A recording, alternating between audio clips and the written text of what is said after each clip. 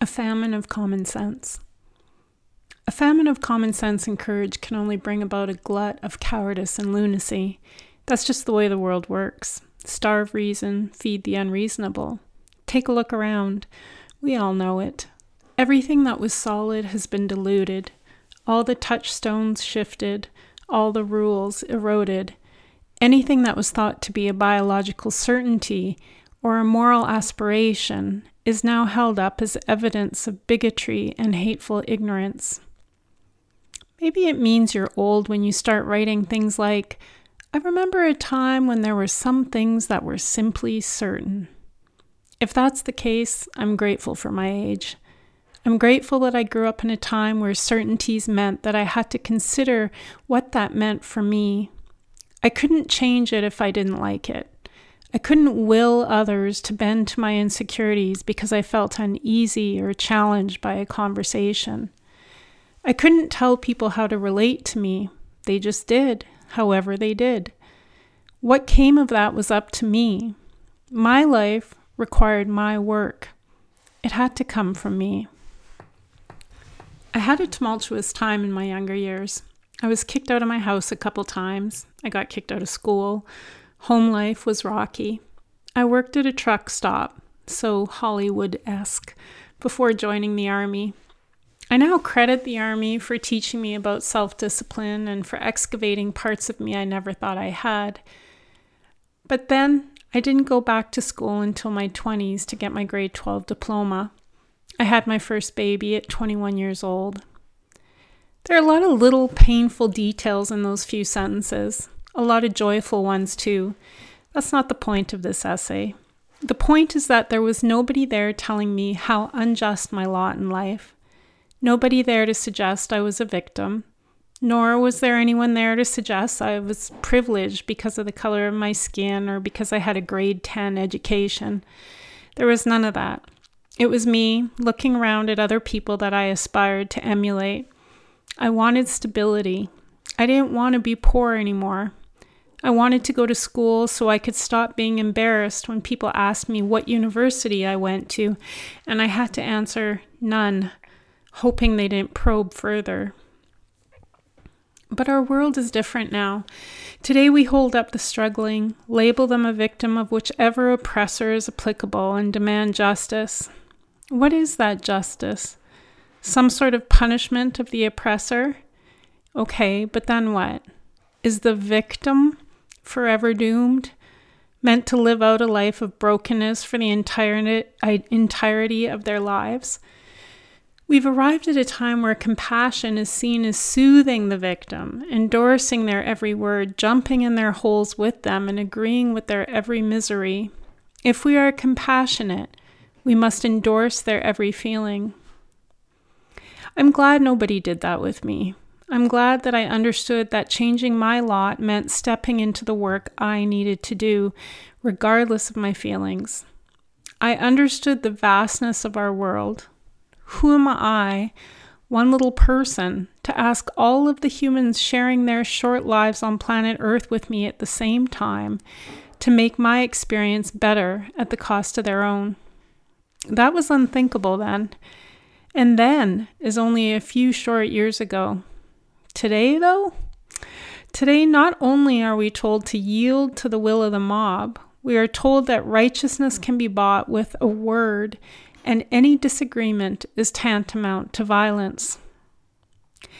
These are the things that have been rolling around in my head for a while now. COVID had a way of highlighting divisions and holding up whole groups of people as other. But it was over the last week, when a few things happened one after the other, that I started thinking more of the themes of our time.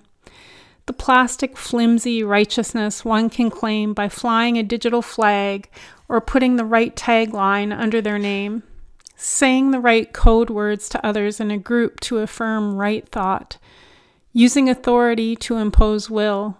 All of these things festering amongst us in the shade of complacency, an entire culture starving for common sense. Last week I went to a concert with a friend. It was the first time I've been to a live performance of any type in over 2.5 years. Where I live, I was not allowed in restaurants, theaters, playhouses, stadiums, gyms, or most any other public space for those 2 years because I chose not to partake in a medical experiment. Mask mandates have now been lifted in our province. Still, I'd estimate that roughly 65% of the people at the venue were wearing masks. Early in the performance, the singer started speaking to the crowd. A jaunty little communique to connect with her fans. Well, that's what I thought when it started. Instead, we got what felt like a scornful directive about wearing masks, the cost of touring for a performer, and details about how insurance would not cover COVID illnesses. And while she, quote, knew we were all vaccinated, unquote, I should mention that was not a requirement for admission any longer, but it was quite telling about her sphere of influence. Her hope, she said, was that we would all be courteous to her plight and put on our face masks. Miraculously and mysteriously, a strange thing happened as we sat in the dark of that theater listening to her music. Somehow, those synthetic blue masks started wildly breeding and multiplying. When the lights came back on for intermission, the masked amongst us had somehow jumped from, 65% to 85%. That number increased even further when we returned to the theater after intermission. Generous staff stood guarding doorways with open boxes of surgical masks on offering, or was it a plea, for anyone left daring to let their naked faces see the light of day. Were we not all in the theater already? Let's just leave the whole issue of whether or not masks are even effective, because they're not. I can throw out a few studies that support my point of view. Someone else could find a few studies suggesting otherwise. I can question the science of their studies. They'll find issues with mine. What's the point? Could we instead go back in time to the ancient civilization of 2019? A time when people went to libraries, theaters, playhouses, book readings, sports stadiums, and festivals. People might have gotten sick at some of those. People that were not well to begin with might have decided that public places weren't the best idea for them. We didn't invert the entire world because of it. We didn't wear masks at a concert to keep the singer safe. But we do now. In fact, absurdity has become normalized to such a degree that I worry we may not find our way back to shore. It's not just the normalization of the absurd, but it's a calling into question the very character of any heretic that doesn't surrender to the current narrative. Any questioning or dissent is forbidden.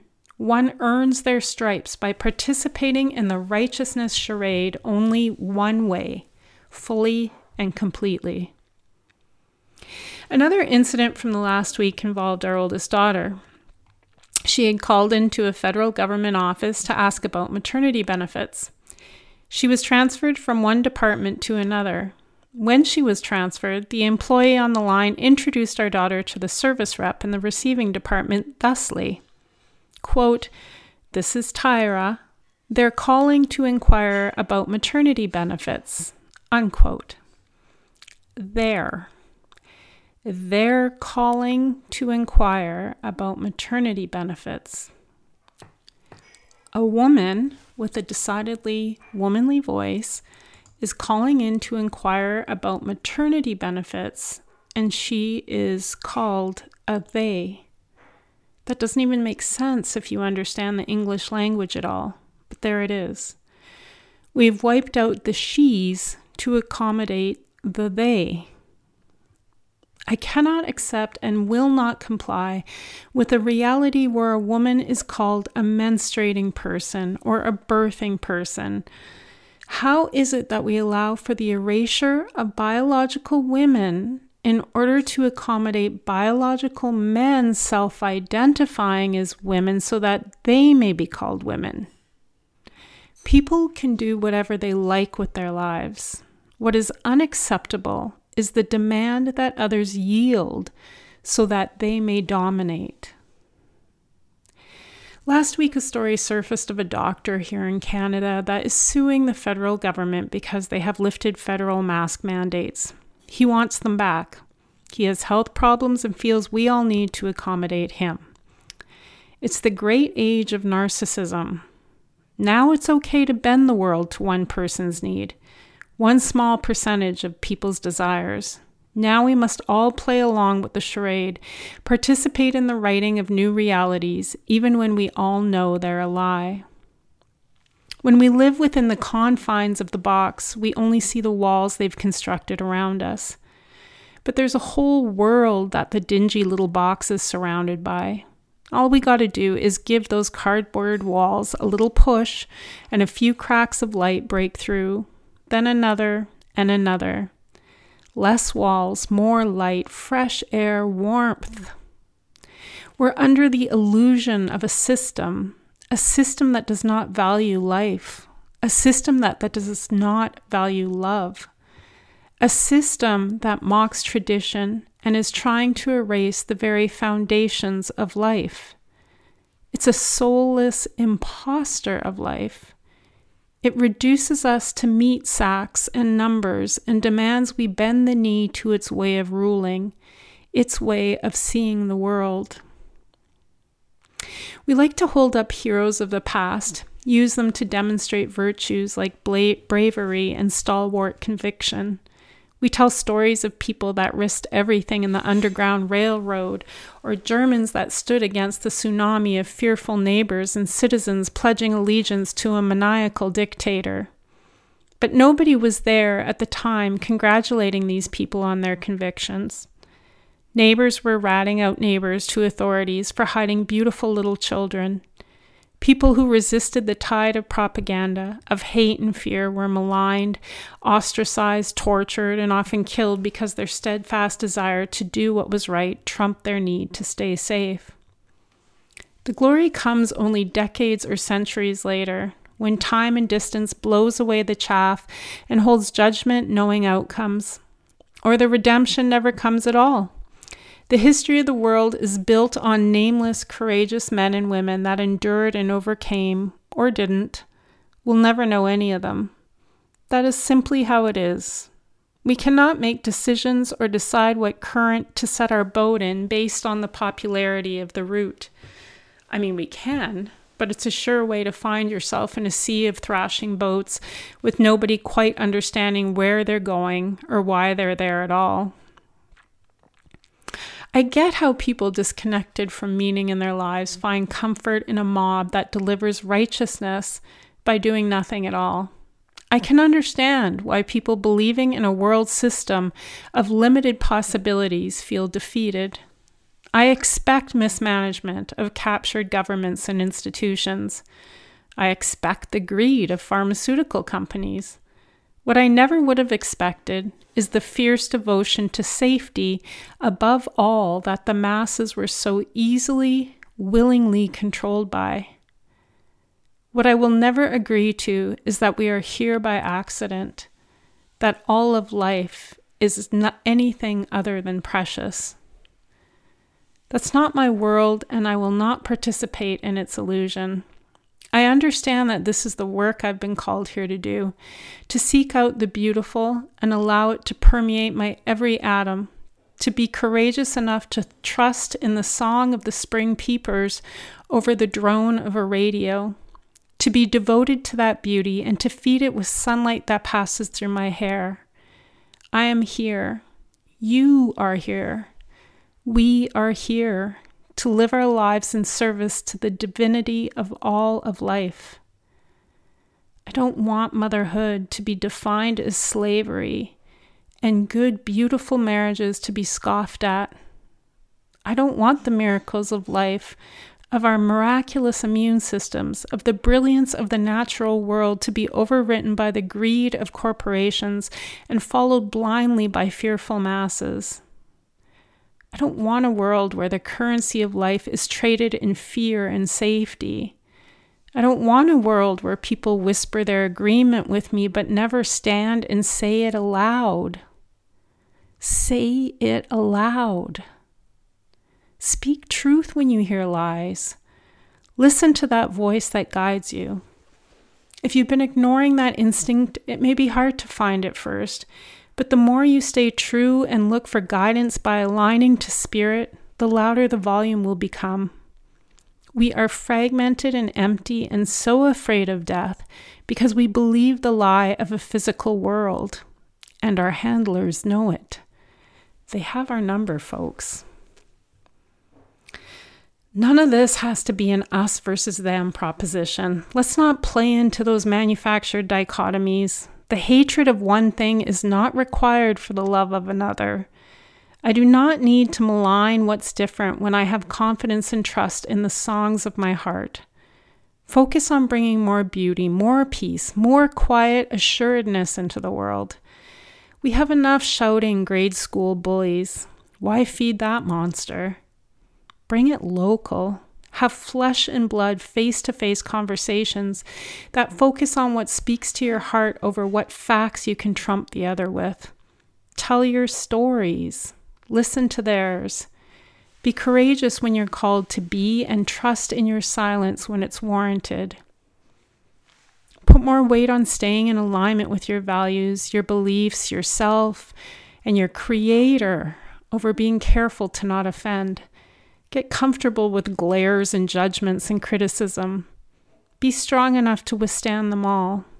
Those things can only come from a rocky foundation, and seeds you sow can grow in even the smallest of cracks.